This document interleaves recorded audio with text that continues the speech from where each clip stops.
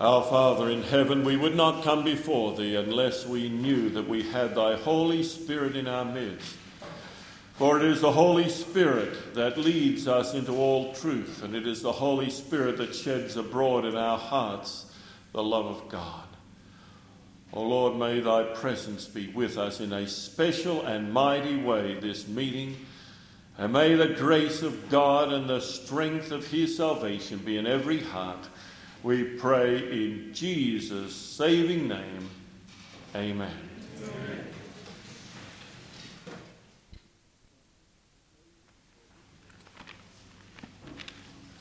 It's a difficult thing to try to juggle the things that I would like to say here.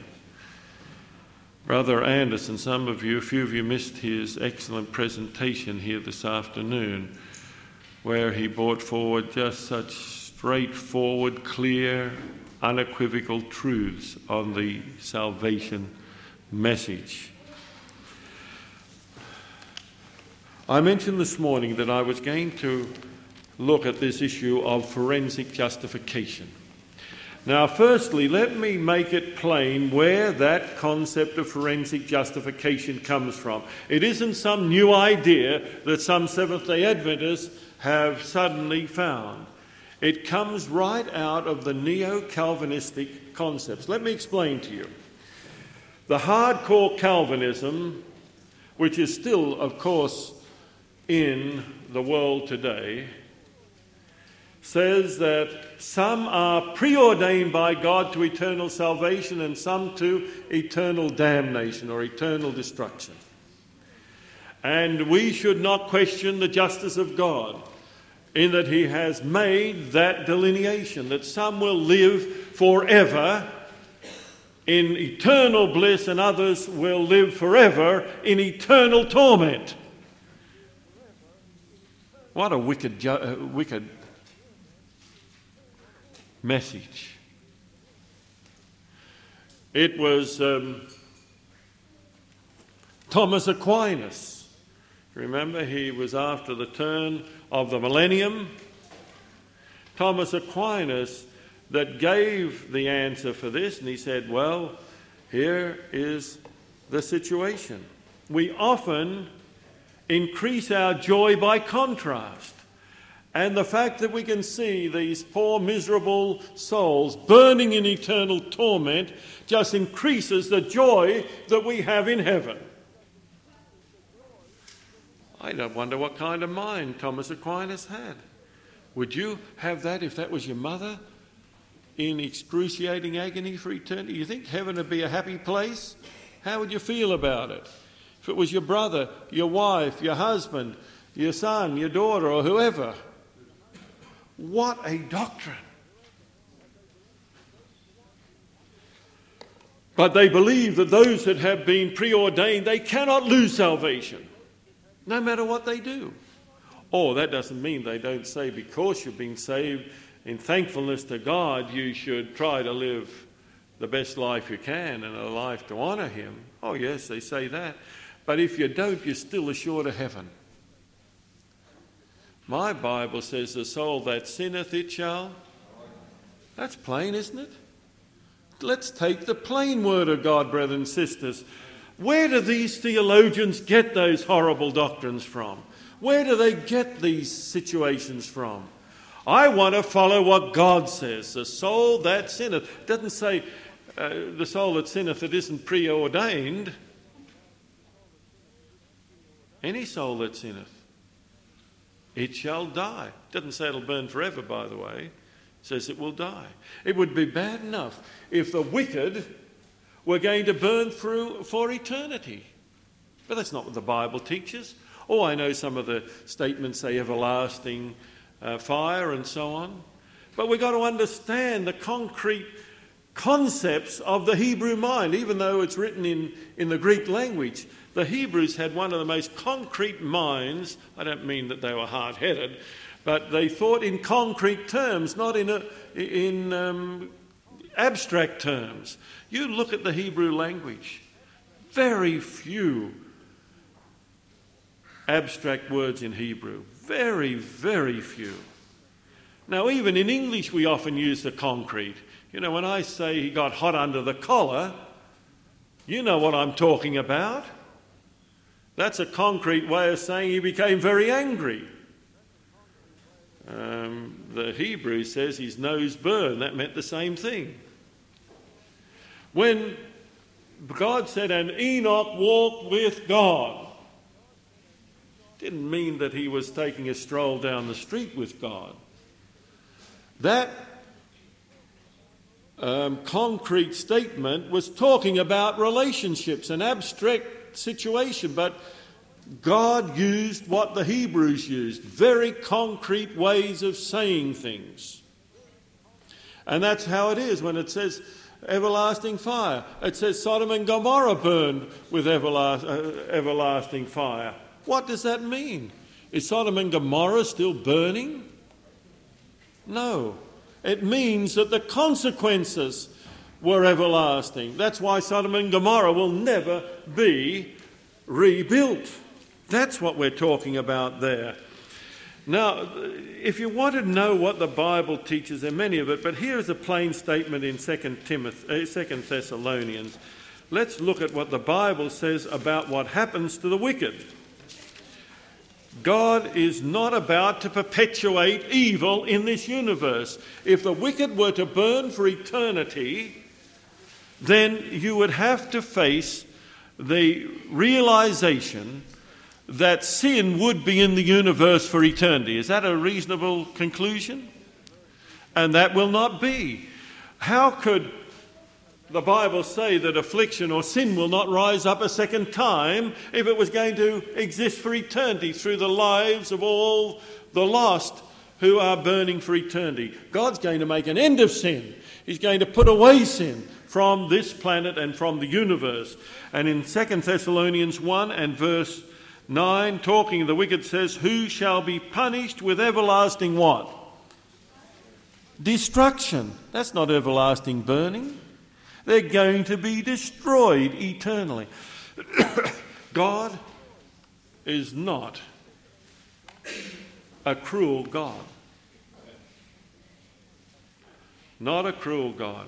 You know, I wonder if we can help these folk coming in to find a seat. Could you do that? Because it's not easy. Maybe someone might need to move up a little. We don't want them having to stand. There's some wonderful... Actually, you've been very kind to them. We've left the best seats available to them right up here at the front. So if any of you folk want to have good seats, they're available for you right down the front here. You're welcome to have them. So that's what the Bible teaches. The words of Paul, who shall be punished with everlasting destruction from the presence of the Lord and from the glory of his power. Now, but the hardcore Calvinists will have nothing of this. God has preordained some to eternal salvation, and they will live forever and ever and ever.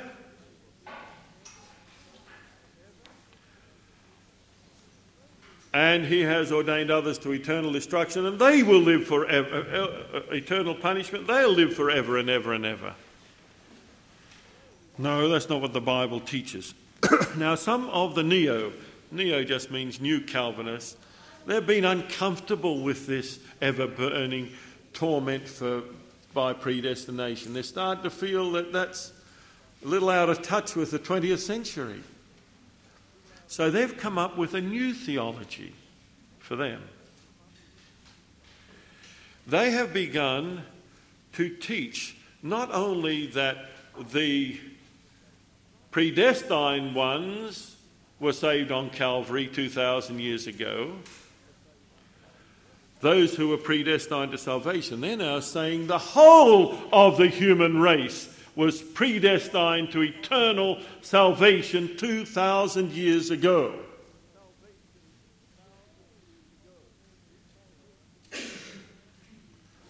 We were in Christ, everyone here, everyone that's ever lived, past, present and future at the time of Christ, were in Christ 2,000 years ago when he died on Calvary. It's a rather mystical kind of statement.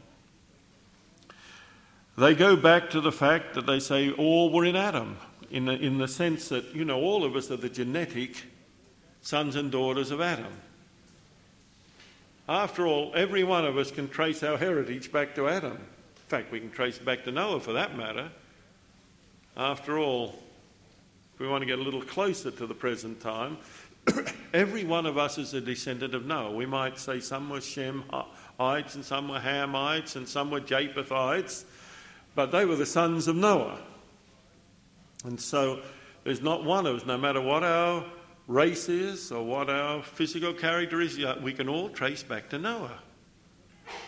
But the Bible talks about being as in Adam all die, so in Christ shall all be made alive.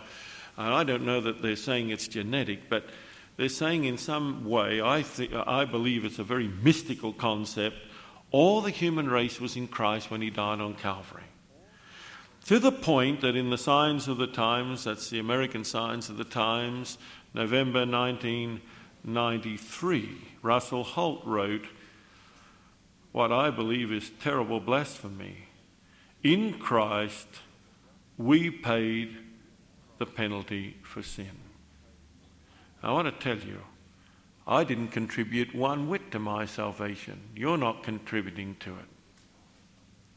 We won't be saved because we paid any portion of the penalty of sin. The Bible never talks about it. What I read is, he was wounded for our transgression. He was bruised. Who's the he? Jesus. The chastisement of his peace was upon us, and with his stripes we are healed. All through the Bible, Christ died that I might have eternal life. It wasn't Christ and I that died on Calvary. Christ died for me. He took my place that was rightfully mine. I deserve to die, not just the first death, but the eternal death. But on Calvary, Jesus was willing to take my sinful life and die for me if I am willing to accept and be healed by that sacrifice. This morning we made it very plain that we are justified and sanctified by the sacrifice of Jesus Christ. We have both our title and our fitness for heaven through Jesus' sacrifice. They're not differently defined. Christ's sacrifice defined both our fitness, or our title, and our fitness for heaven. Because he died for our justification, he died for our sanctification. His blood is for our justification, and his blood is for our sanctification. That is so plain in the Scriptures. But the Neo-Calvinists are putting forward this concept. Now, unfortunately, some of those who are prominent in our church today are reading these Neo-Calvinist books. Now, I'm not guessing about that. I know that is true. Thank you. And perhaps I won't go into the details, but I can name authors that they have been reading that have led them into believing what the Neo-Calvinists believe. They're not believing the hardcore Calvinist idea that only some are predestined. It's this new Calvinism that says all were saved. And amazingly, they also say that the only way we can lose our salvation is if we actively reject the salvation that Jesus has offered. Sounds very familiar, doesn't it, to some things that are coming into the Adventist church when we read concepts such as all were saved on Calvary, and we can only lose that salvation if we persistently and willfully reject it. The same concepts of the Neo-Calvinists. That leads to the concept that not everyone will be victorious over sin.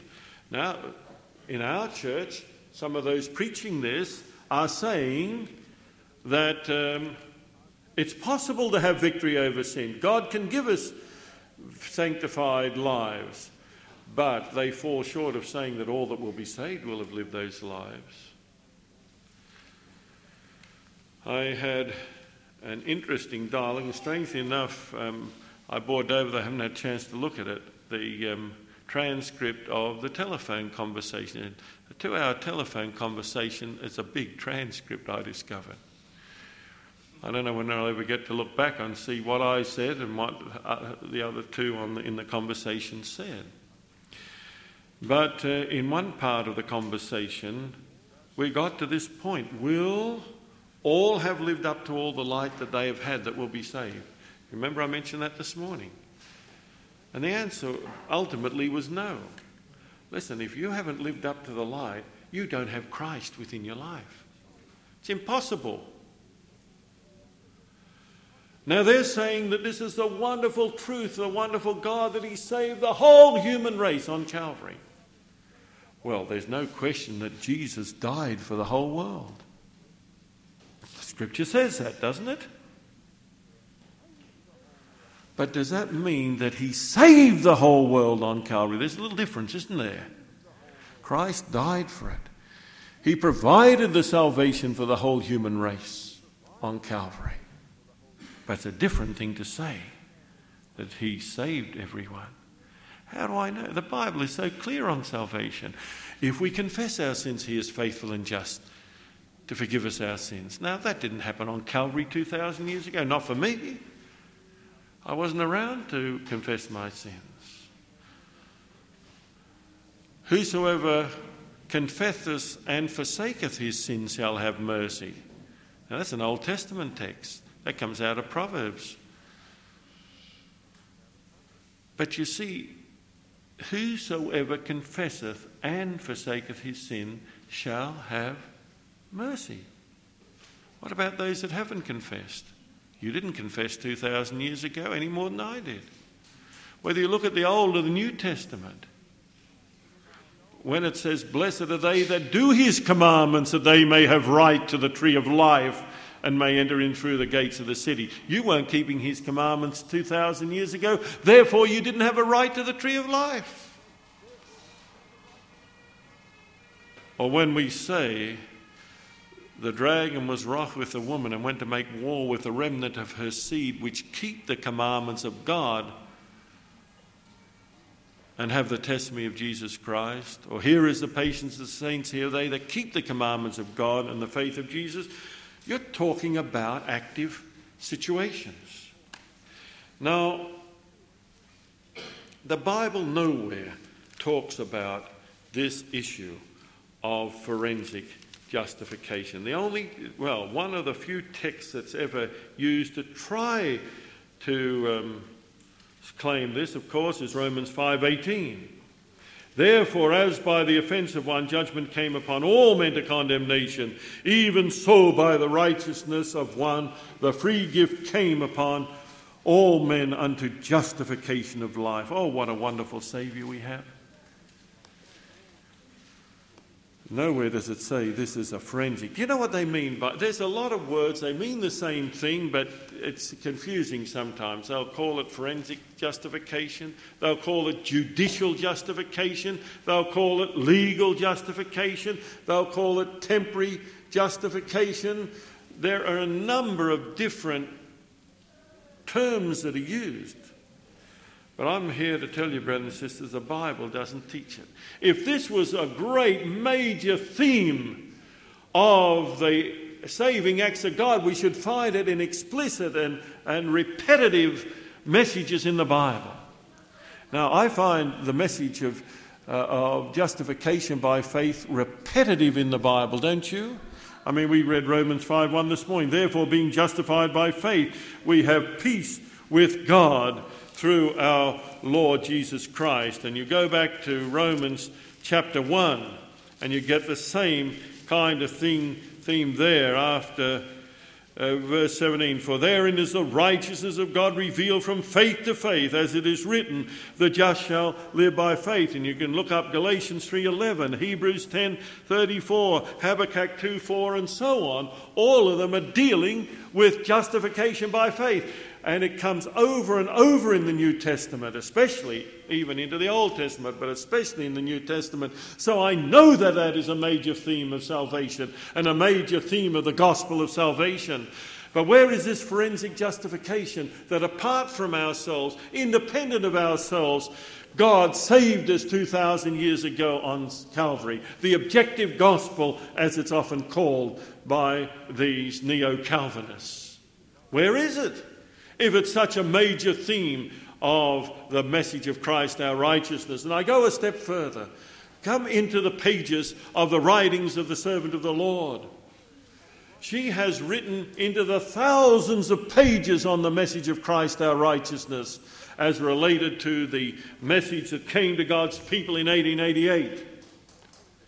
Now, if this is one of the major themes of the message of Christ, our righteousness, maybe she would have written 10 or 12 pages on it, maybe 100 or 200 pages on it, if this is part of the major theme. But I go from cover to cover. One supporter of this said, well, in a number of places it's inferred. Listen, brothers and sisters, you won't have to look for inferences. It would be so clear, it would be so plain, it would be so obvious that you couldn't miss it. Remember I spoke here a couple of years ago, I think it was, over there in Gazeley on this theme. And I urged you to read 3 passages. How many? Let me remind you what those 3 passages... You better start writing them down if you think you didn't read them back there 2 years ago. Brothers and sisters, we better know what we believe on this. These are the principles that will lead us to salvation or to be deceived and therefore lose our salvation. And I have all the books. You might want to go further and read all those 4 Maroon volumes that give basically all that Sister White wrote on these topics. But if not, I have found the 3 most powerful presentations that you can't miss it. I've gone through it and over it to see whether I'm missing something. I'm not missing anything any more than you will be when you read them. They are first selected messages, 355 to 405. First selected messages, 355 to 405. Third selected messages, 156 to 405. To 105. Let me start again. Third selected messages, 156 to 204. And then Testimonies to Ministers, 89 to 98. There's a bit of maybe 110 pages in those 3 passages. But I want you to go through those 3 passages. They've been written directly on the message of Christ, our righteousness. They're her direct understanding of the message. I want you to go through it and see if there's even an inference towards forensic justification. But I want you to also mark down how many times she talks about the faith of Jesus. How many times she talks about justification by faith. How many times she talks about righteousness by faith. Listen, if, as is being put forward by the 1888 Study Committee and Jack Sequeira, is true, then Sister White missed the whole point of the message of Christ, our righteousness. I don't believe she did.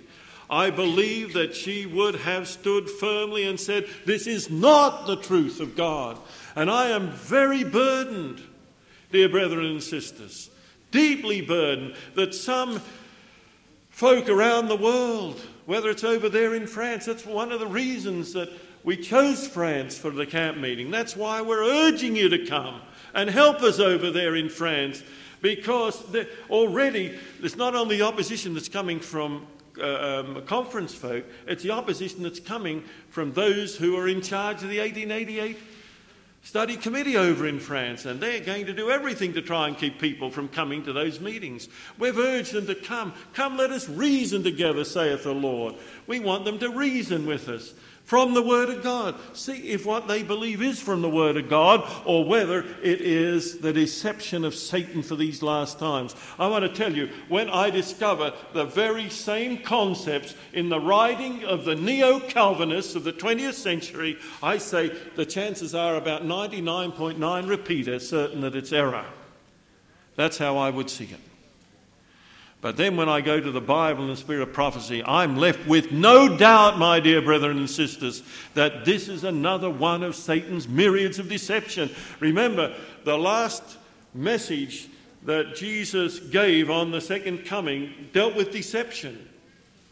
In Matthew 24, 3 times he comes back to this issue of deception, and he talks about even the very elect almost being deceived. So we need to know this truth from the Word of God. Brothers and sisters, the reason that people are being deceived is because they're listening to men and they're not coming through on what the Word of God says. If you can find texts that say it, I've always said that in Romans 5, if only people would read verse 17 before verse 18, they would have no doubt on salvation. Because verse 17 says, "For if by one man's offence death reigned by one, much more they which receive abundance of grace and of the gift of righteousness shall reign in life with him."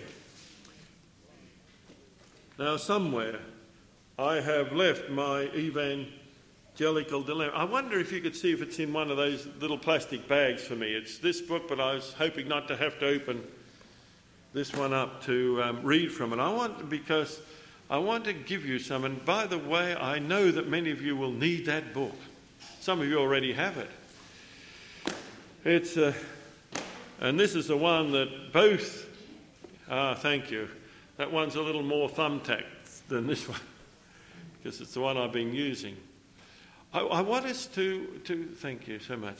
I want us to realise that you've got to receive the grace of God. That means you've got to accept it.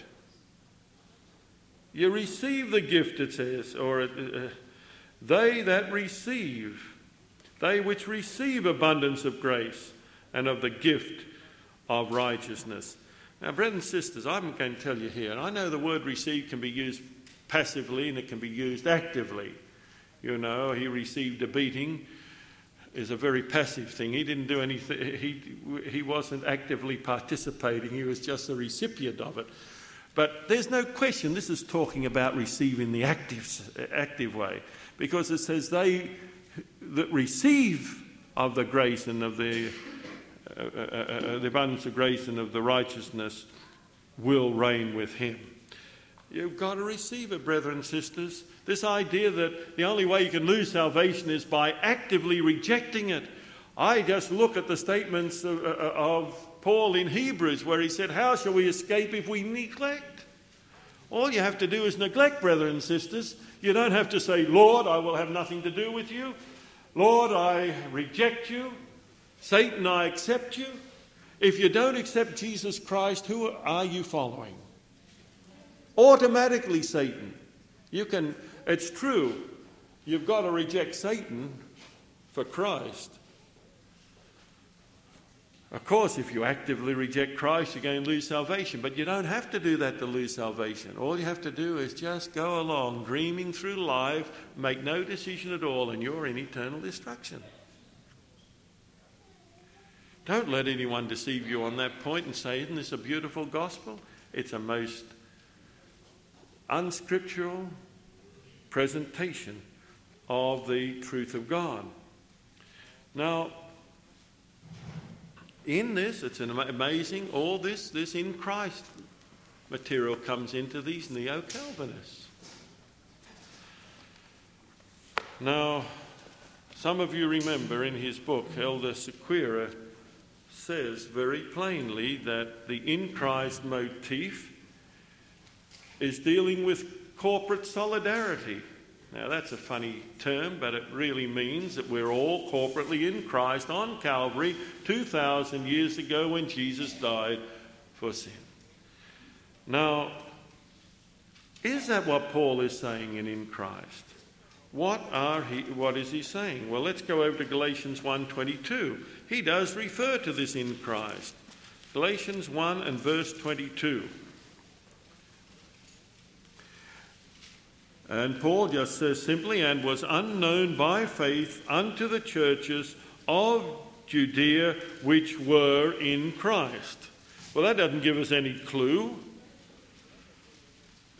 but it does sound that it might not refer to Calvary because it's talking about churches. Now, these churches were formed after Calvary, but it's not certain. That's what's referring to. Come over to 2 Corinthians 5 and verse 21.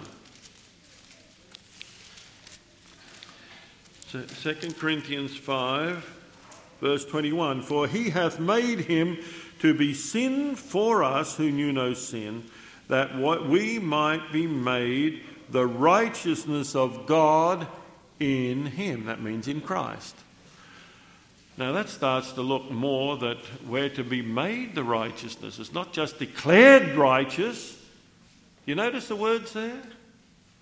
We are to be made righteous in him. Now there's always this battle when we're talking about salvation, when we're talking about justification. Does it mean made righteous or does it mean declared righteous? Listen, God doesn't declare anyone righteous that's unrighteous, does he? It's like a judge saying to a man that's just got a guilty verdict, you're innocent.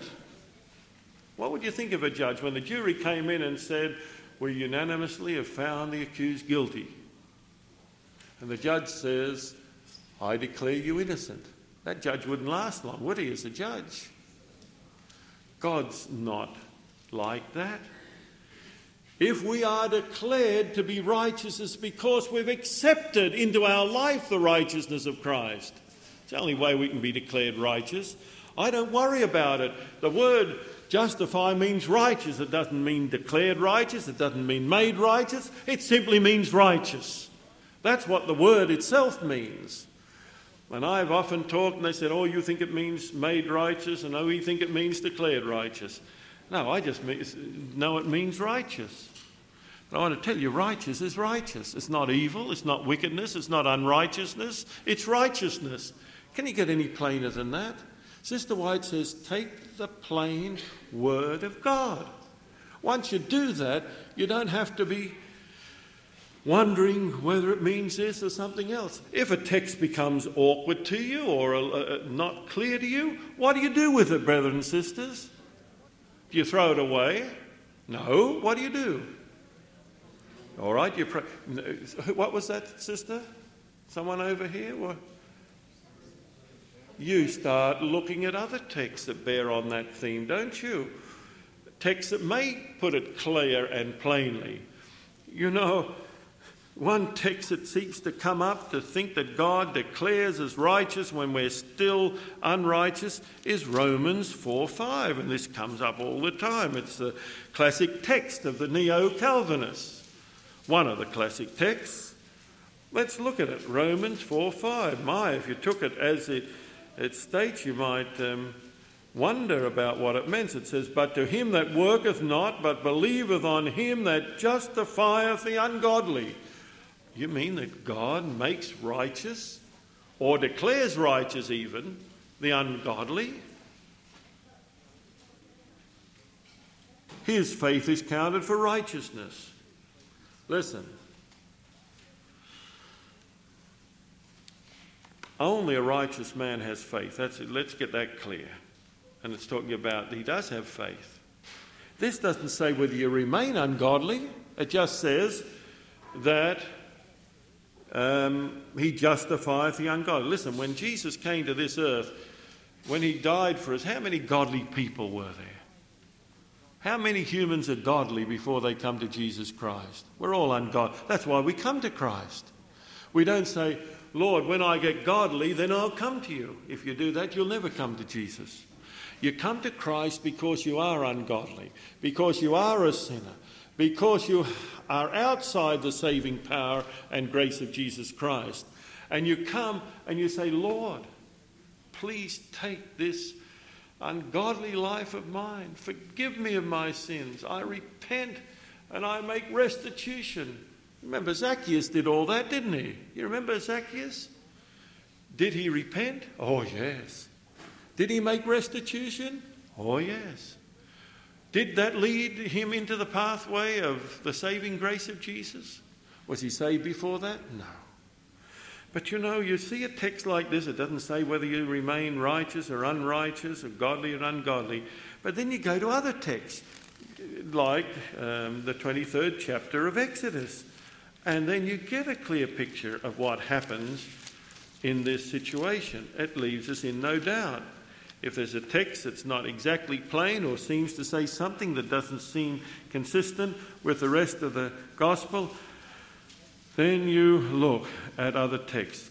Exodus 23:7, keep thee far from a false matter, and the innocent and righteous slay thou not, for I will not do what? Whom? I will not justify the wicked. Brothers and sisters, that gives a clear picture, doesn't it? Once you get to the whole understanding of this, you can see. You take another text. You look at these texts, and that tells us that therefore those ungodly people that are justified have become ungodly. They've become righteous in the faith of Jesus and through his strength and power in their lives. In Christ. Did Paul just mean that we're all in Christ, or mean that we're all in Christ on Calvary dying? Or did he have another meaning? Well, let's go back to 2 Corinthians 5:17. This is a very popular text used by those who are neo-Calvinists. 2 Corinthians 5 verse 17. Therefore, if any man be in Christ, he died with him on Calvary. Is that what it says? What does it say? Here, now, brethren and sisters, is this talking about something that happened 2,000 years ago? Is that what Paul really meant? What's he talking about here? He's talking about conversion. He's talking about the new birth experience. If any man be in Christ, he is a new creature. All things are passed away. Behold, all things are become new. Don't tell me that Paul taught the false form of in Christ, that we're in Christ on Calvary. That's not what he's talking about. He's talking about the transformation of the life. That's what Paul understood. Now, I want to go back to that Romans 16:7 that I used this morning briefly. Some of you were not here, but this text, I'll never forget the experience. I was preaching down at Angeles Oaks. That's way up in the mountains of Southern California behind Loma Linda, maybe 20 miles or something, I don't know, maybe a bit more. And that's bear country up there. The bear came into the cafeteria and had quite a feast one of the nights we were there. Somehow he was able to barge the door down and get in. But after the meeting that I took on the Saturday night, this man came to me, a layman. People say, I'm not a minister, I'm not a theologian. Thank the Lord. You don't have to be, although all we are brethren, and we do believe in the priesthood of all believers, don't we? God has called us to minister. So let's not get too far away from it. But the lady often pick up things. Here I had it. And I'd used it in this book, and it was the very first text that I used when I was dealing with In Christ Motif. But it took this layman to suddenly enlighten me on the deeper significance of it. I'd written it here, salute Andronicus and Junior, my kinsmen. See, when I come to those kind of salutations, I never expect to find great theological answers in them, and so you read them much faster than you read the deeper writings of Paul. At least that's the tendency that I have. And that's how I'd read it. And then he said, this text just destroys the in Christ concept that we're on Calvary 2,000 years ago, dying with Christ. Salute Andronicus and Junior, my kinsmen, they must have been relatives of his, and my fellow prisoners, who are of a note amongst the apostles, who were also in Christ before me. Now listen, if the whole human race were in Christ 2,000 years ago on Calvary, then how could Paul have ever written this? If Paul believed that all died with Christ on Calvary 2,000 years ago, all became in Christ, we'd all be together in Christ. We would be the same time as Paul, by the way, just as Abel would have been at the same time as Paul. That's what it would have meant. But they said, no, we're in Christ. All it meant was we accepted Christ as our Saviour. Or they accepted Christ as their Saviour before I accepted him. So Paul the persecutor, or Saul the persecutor, had relatives that were already Christians when he was persecuting the Christians. Interesting, isn't it? This is the only evidence we have of that in Paul's writings. But there were some of his kinsfolk that were actually Christians while he was going through that terrible persecution. An interesting little sidelight. But this destroys any thought that the 1888 study committee can be right on this in Christ, or Jack Sequeira, and certainly not the neo-Calvinists. It's just not true. It's just not biblical. We are people of the book. Seventh-day Adventists believe every word that proceedeth out of the mouth of God, but they don't go beyond that. We keep away from speculation. We try to avoid extrapolating beyond what the Word says, but we want to come up to every message of the Word. That is a true Seventh-day Adventist. And I believe all of us here believe that. You know, it's amazing how these neo-Calvinists play down the Christ in you. You know, there's two sides to this picture. I in Christ and Christ in me. But Paul doesn't ignore it, does he? Let's see some of the texts that best represent. Well, let's take Romans 8:1. There is therefore now no condemnation to them that are in Christ Jesus. That's in Christ still. Who walk not after the flesh, but after the Spirit. That's again saying that we are in Christ when we walk after the Spirit and we reject the activities and the life of the flesh. Oh dear, I could say so much on this. Let's see which ones I can pick out here and which ones I don't need to pick. Well, Christ in you. Let's look at Colossians 1:27. That's obviously 28. To whom God would make known what is the riches of the glory of this mystery among the Gentiles, which is what? Christ in you. That's the other side of the picture. Not us in Christ on this occasion, but Christ in you. This is Paul again. Christ in you, the hope of glory. Now, the hope of glory refers to the second coming, or the return of Jesus Christ. And he relates the Christ in you as being the hope of glory. Or what about Galatians 2:20? It is not I, but Christ that liveth in me. That's Christ in me. It's both ways, brothers and sisters. Paul is not a monist on that. He doesn't... I talked this morning about how you can't separate justification and sanctification apart. You go through the Bible, there are so many of these principles. They're different, but if you don't keep them together, you're going to destroy them, both. You put justification without sanctification and sanctification without justification, and you've hurt them, haven't you? You've destroyed them.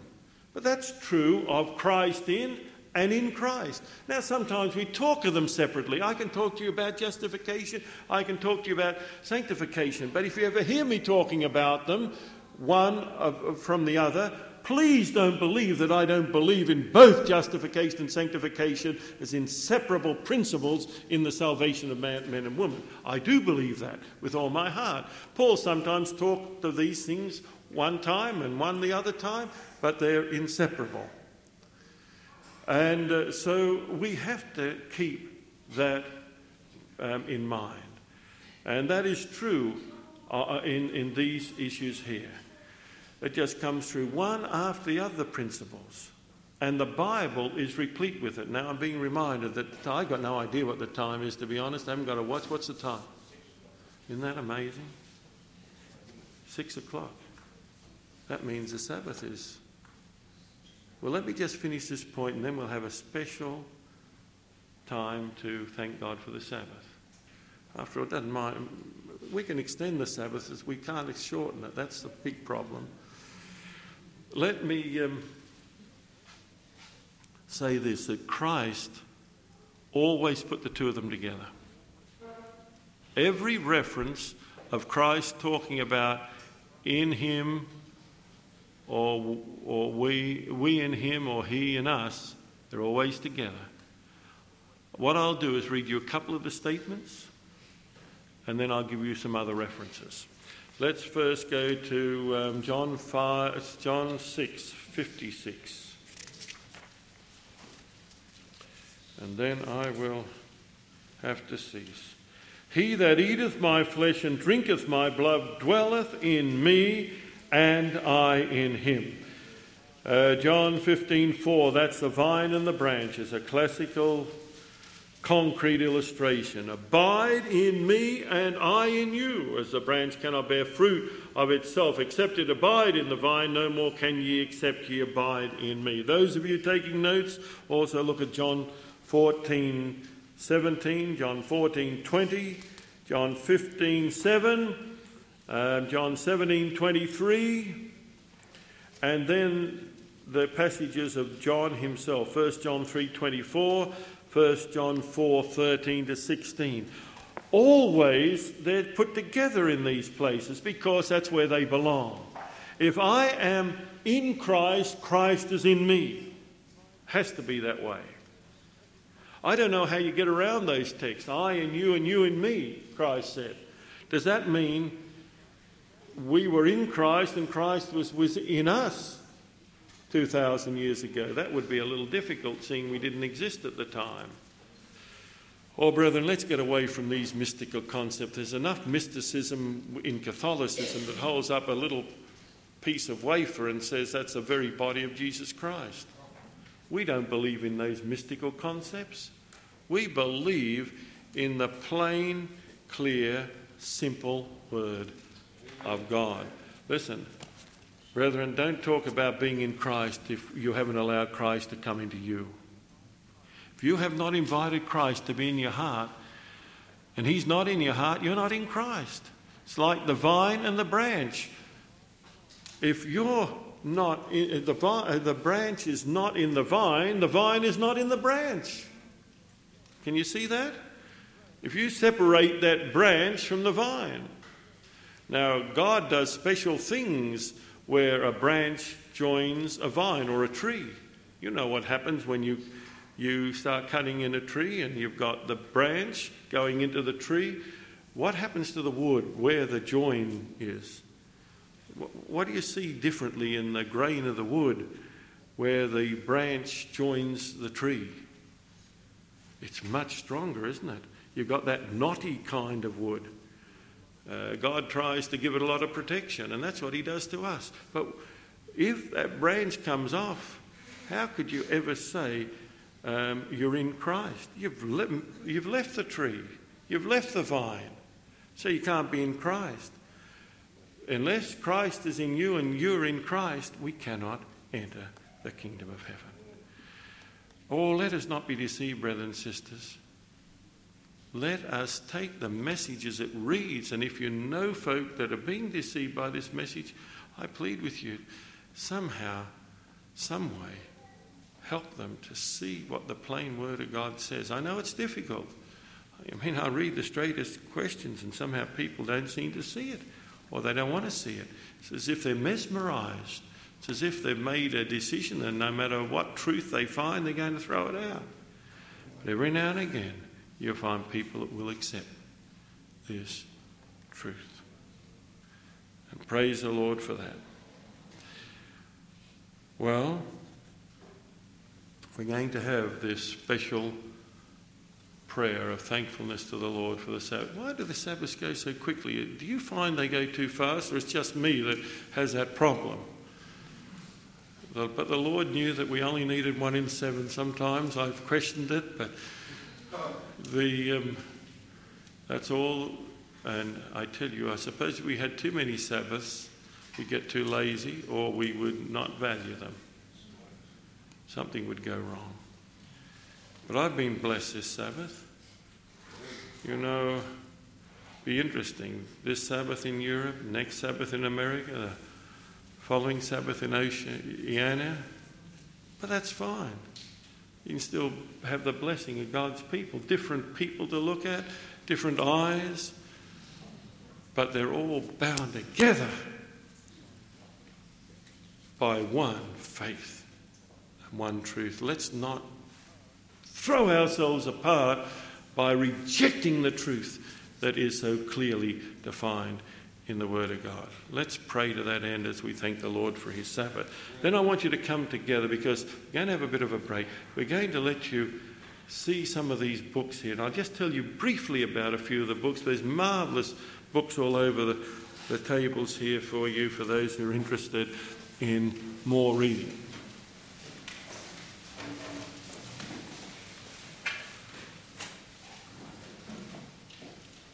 Our Father in heaven, you have set aside thy holy Sabbath day as a memorial of the great creative works that were accomplished at the beginning of this world. You blessed the Sabbath day, you hallowed it, and it became a sign of sanctification between you and your people. And Lord, as we look down through history, we find the Sabbath was not only kept in Eden, but Abraham kept all the commandments of God. And before ever the Israelite nation received the commandments, they received counsel on how to keep the Sabbath, reminding them of the principles that many of them had lost while they'd been as captives in Egypt. Lord, we see how the psalmist speaks of the Sabbath and how Nehemiah was so insistent on faithful Sabbath keeping, and how the demise of Judah had been a direct result, according to Jeremiah, of their failure to keep the Sabbath. Lord, we think too of the fact that our Lord kept the Sabbath and declared himself to be the Lord of the Sabbath, and even in death he rested on the Sabbath day. We think of how the Apostle Paul regularly kept the Sabbath, and how faithful people down through the history of the New Testament time have continued to keep the flag of the truth of the Sabbath, and how in the earth made new we all will keep the Sabbath. I pray, dear Father in heaven, that you will be with us, that we will continue to keep the Sabbath until Jesus comes, so that we can continue it throughout the ceaseless ages of eternity. Thank you for the wonderful blessings of today. And may not one be missing that is here, not even one, Lord, when thou comest. We pray in Jesus' name. Amen.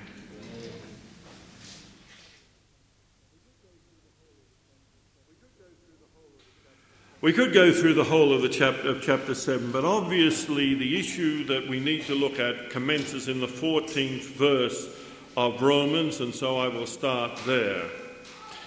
Paul starts with this very strong statement, "For we know that the law is spiritual, but I am carnal, sold under sin." The question that comes to the attention of each one of us today is the question of, is this man, whether it be Paul himself or someone that he is addressing, or a generic term, is this man a converted man or a not converted man? That issue is very critical to the concept of neo-Calvinism and to the issues confronting those who hold strongly to the message of the 1888 Study Committee. Elder Sequeira unequivocally says that the man of Romans 7 is a saved man. This was an area that we dialogued on the telephone just recently. I believe the Bible is absolutely unequivocal in showing that this man is a lost man. at his present state. Now, we need to say something about this man. First, he is not a hypocrite. Secondly, he is very sincere. He's a genuine man that wants salvation. And he wants victory, that is plain, because he talks about the things that he wants to do and the things that he wants not to do. And obviously he's talking about wanting to do the things that are consistent with true Christian living.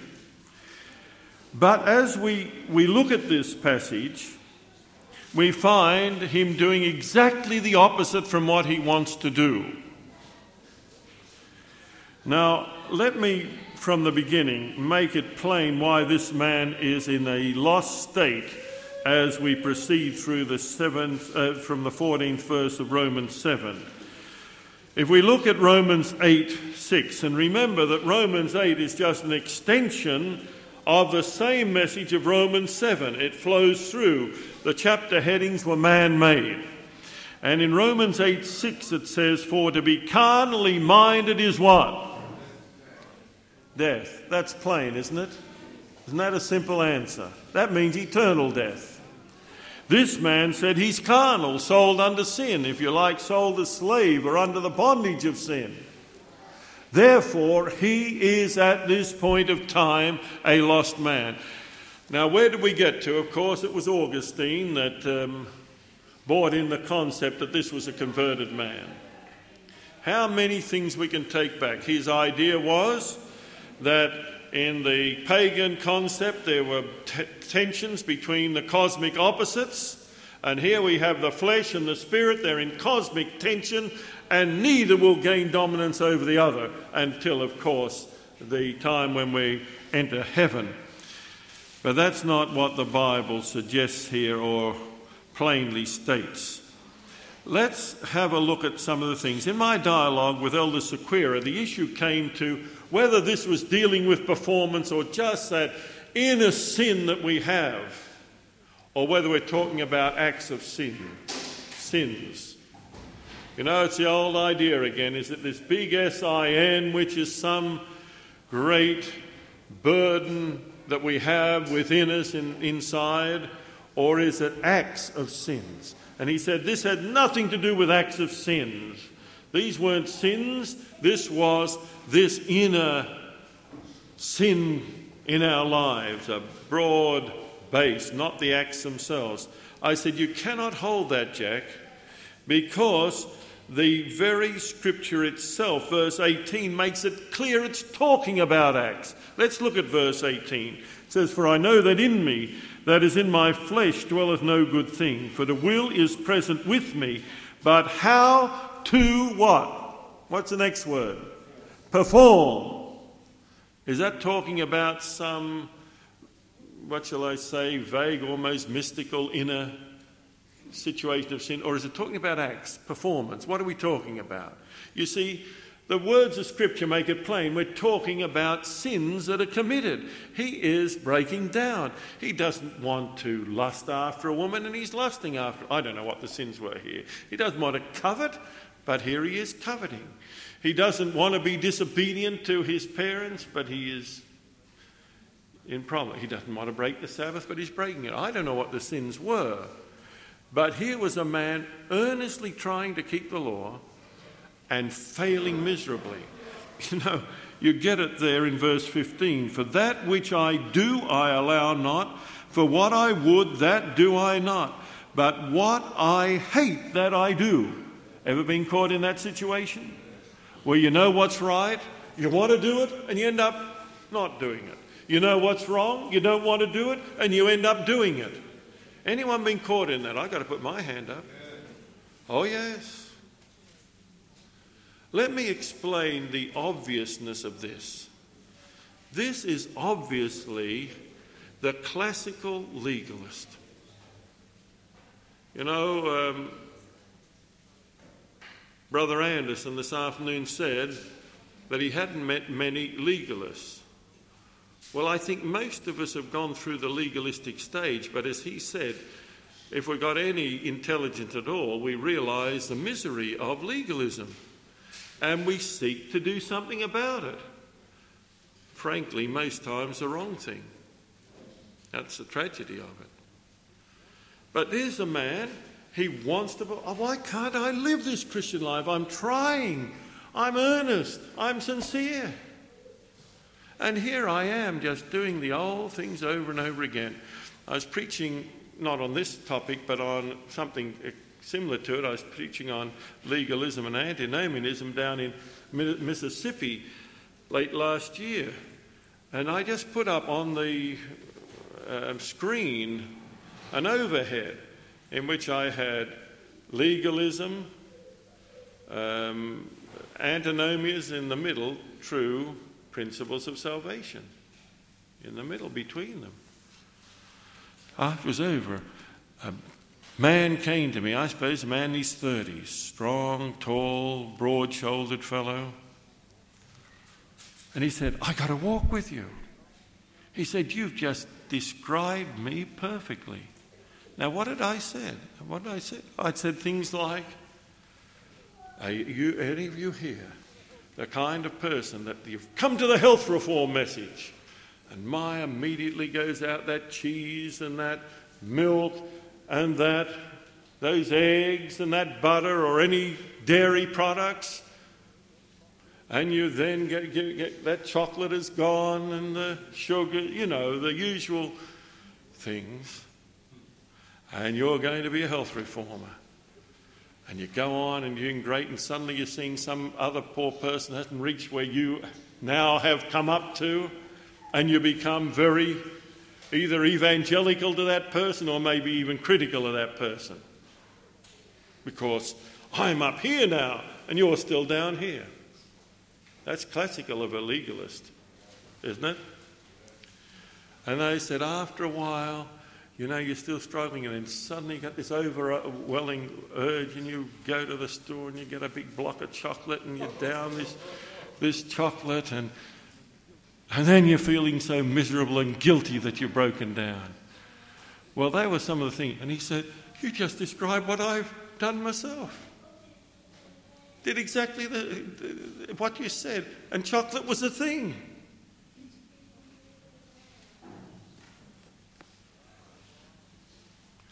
But after a while, you say, I'm going to brace myself and start all over again.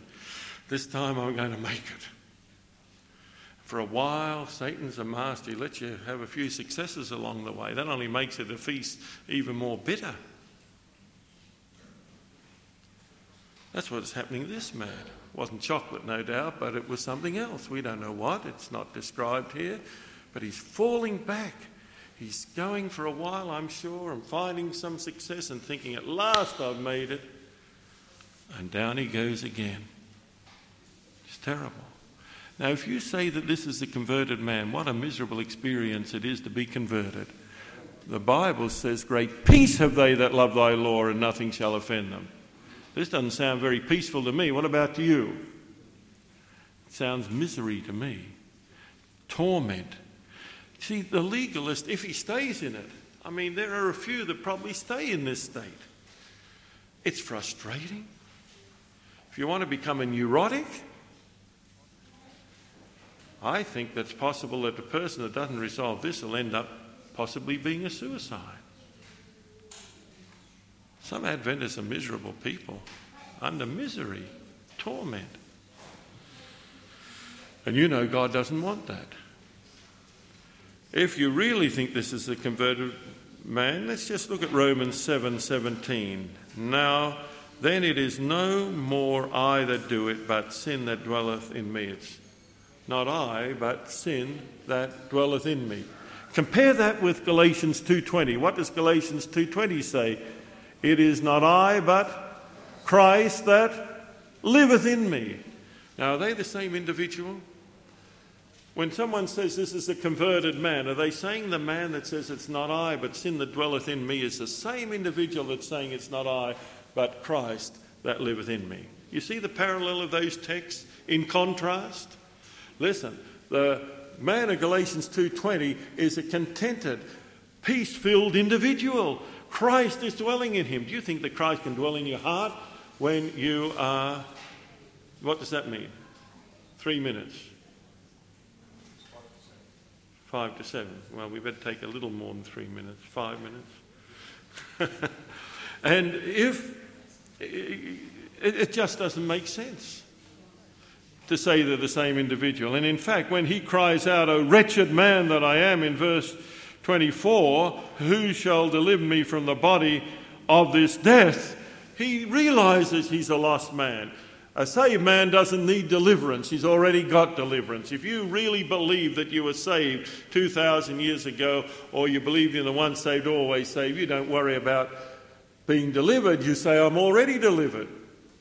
Of course, I don't believe in either of those concepts. This man is a lost man. He needs deliverance. And he asks the right question. I've seen people say, "Look, it's hopeless. I can't work for me." And they just go out in the world and they live the rest of their life in the world. But the most common thing in recent times is to go from the truth that they have, but they haven't found the answer to that truth, right over the pathway to salvation, and they go into antinomianism. They go into the new theology. Christ did it all on Calvary. I accept his perfect law-keeping, therefore the Lord will save me. I have a relationship with Jesus. That's what it's like. Oh, brethren, he asked the right question: who shall deliver me? And the answer comes immediately: I thank God through Jesus Christ. That's the answer. Listen, you can't do it alone. You can't do it on your own. We must ask Christ to take that sin. I'm learning that more every day. Asking the Lord, "Look, Lord, take my life today. Lord, I give you permission to have full control of my life today. No matter what happens, keep me calm. Don't allow me to get upset, irritated." You don't have to become outright angry, but you can become irritated and still dishonour God, can't you? We've got to have a love for those that irritate us, but we can't irritate them back. We must turn away those nasty comments by soft answers. That's what the Spirit of God is. And, in the home, I practice it most in the home, because I know if I can be calm and I can be even with my wife and my 2 children, it's going to be easy out there in the world at large. That's where you win those battles. It's in the home, or lose them in the home. If you want to know what Colin David Standish is like, you ask my children. You ask my wife, and they will tell you. It's not what I am in the pulpit, it's what I am at home that makes the real element of Christianity. Because that is where we're most likely to have our guard down. And if we're getting angry with one another, if we're getting irritated, if we're using sharp words, we know we don't have Jesus living in us. And there's only one way to get that victory, and that is, "Lord, I am helpless." We've got to acknowledge our helplessness. And we've got to acknowledge it to our family. "Look, I'm just going to pray that I will never do that again. Every day I'm going to pray for the Lord's strength." That is so, so important. Very, very important. And so there are the answers. And look at it. What happens as soon as you allow Christ the full possession of your life? Don't worry about the last part of verse 27. That is only a restatement of what I was before. And I won't go into the Greek that brings that up. We don't have time. But that doesn't apply. Some versions of the Bible put the last part of verse 25 in front of verse 24 to show it's before he had his conversion experience that he's rehearsing there. The real thing, we can go, "I thank God through Jesus Christ our Lord. There is therefore now no condemnation to them which are in Christ Jesus, who walk not after the flesh but after the Spirit."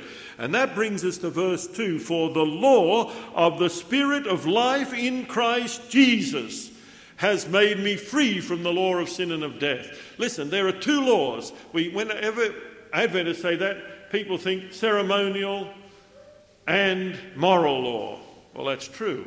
But here, in another context, there are two laws. The law of the Spirit of life in Christ Jesus and the law of sin and of death. And when you have the law of the Spirit of life in Christ Jesus, you now have full victory over the law of sin and of death. It's as simple as that. That's what Romans 7 and 8 is all about. To see how we can go from this legalistic idea, trying to do it ourselves, putting all the effort, being sincere, etc., but not finding Christ as the total answer. That's why every morning our prayers have to be so earnest. That's why every morning we must ask Jesus to take our life. That's why every morning, if we need to, if we've got real serious issues that we know we're limp in and weak in, we must, I say, Lord, especially today, give me victory over a bad temper or whatever else, over cowardice. I pray for that very constantly, because I know that deep down in my heart I'm a coward. And I know at the end of time I'm not going to be able to rely on my cowardice to get me through. I need the courage of Jesus. So I need that, and I pray for that constantly. Many issues that you know that you might be different from me. You might be as tough as nails, but I'm not that type of person.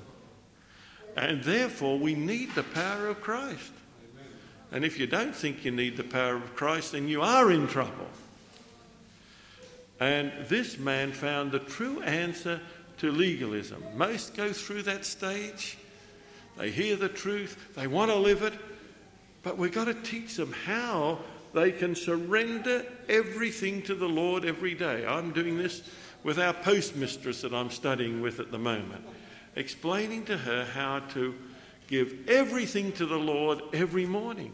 Because if we don't do that, that day will somehow find an opportunity for Satan to get to us again. And we dishonour God, we injure someone, we don't represent him right. Listen, those 144,000 are going to be able to take this message to the world. They're going to be people that are pure in heart.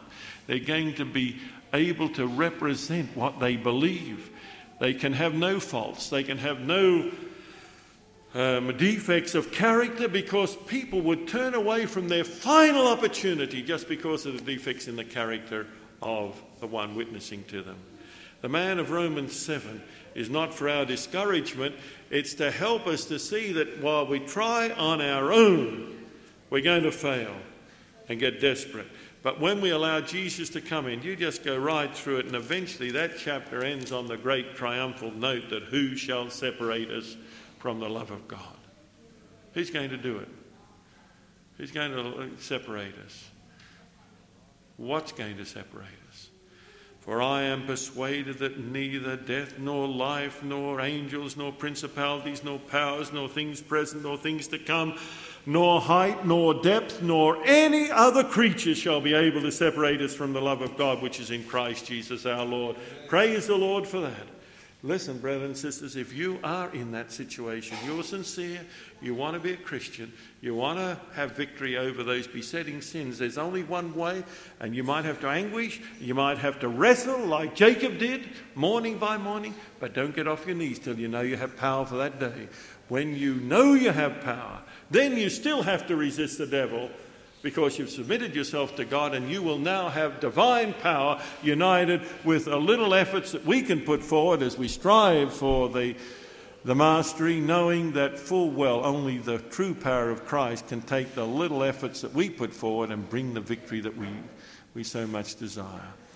I pray that we will realise that Romans 7 it can be a stepping stone if people can realise the real answer.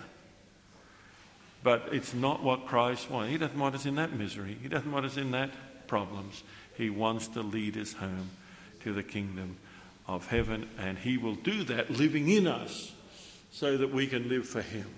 May God bless us, and may we all understand that these messages are for our admonition, that we might be ready to go home to live with him. Listen, brothers and sisters, let us covenant together that we're going to be in heaven.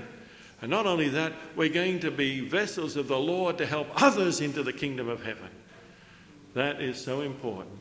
And if people reject it, it won't be because of our ineffectiveness or our inaptitude. It will be because they have turned away from the most and clearest testimony that could possibly be given to them. Let this message go round the world, reverberate to every nation, kindred, tongue and people. God bless you. It's been wonderful to be with you today, and I pray that God will keep you faithful. Let's kneel in prayer.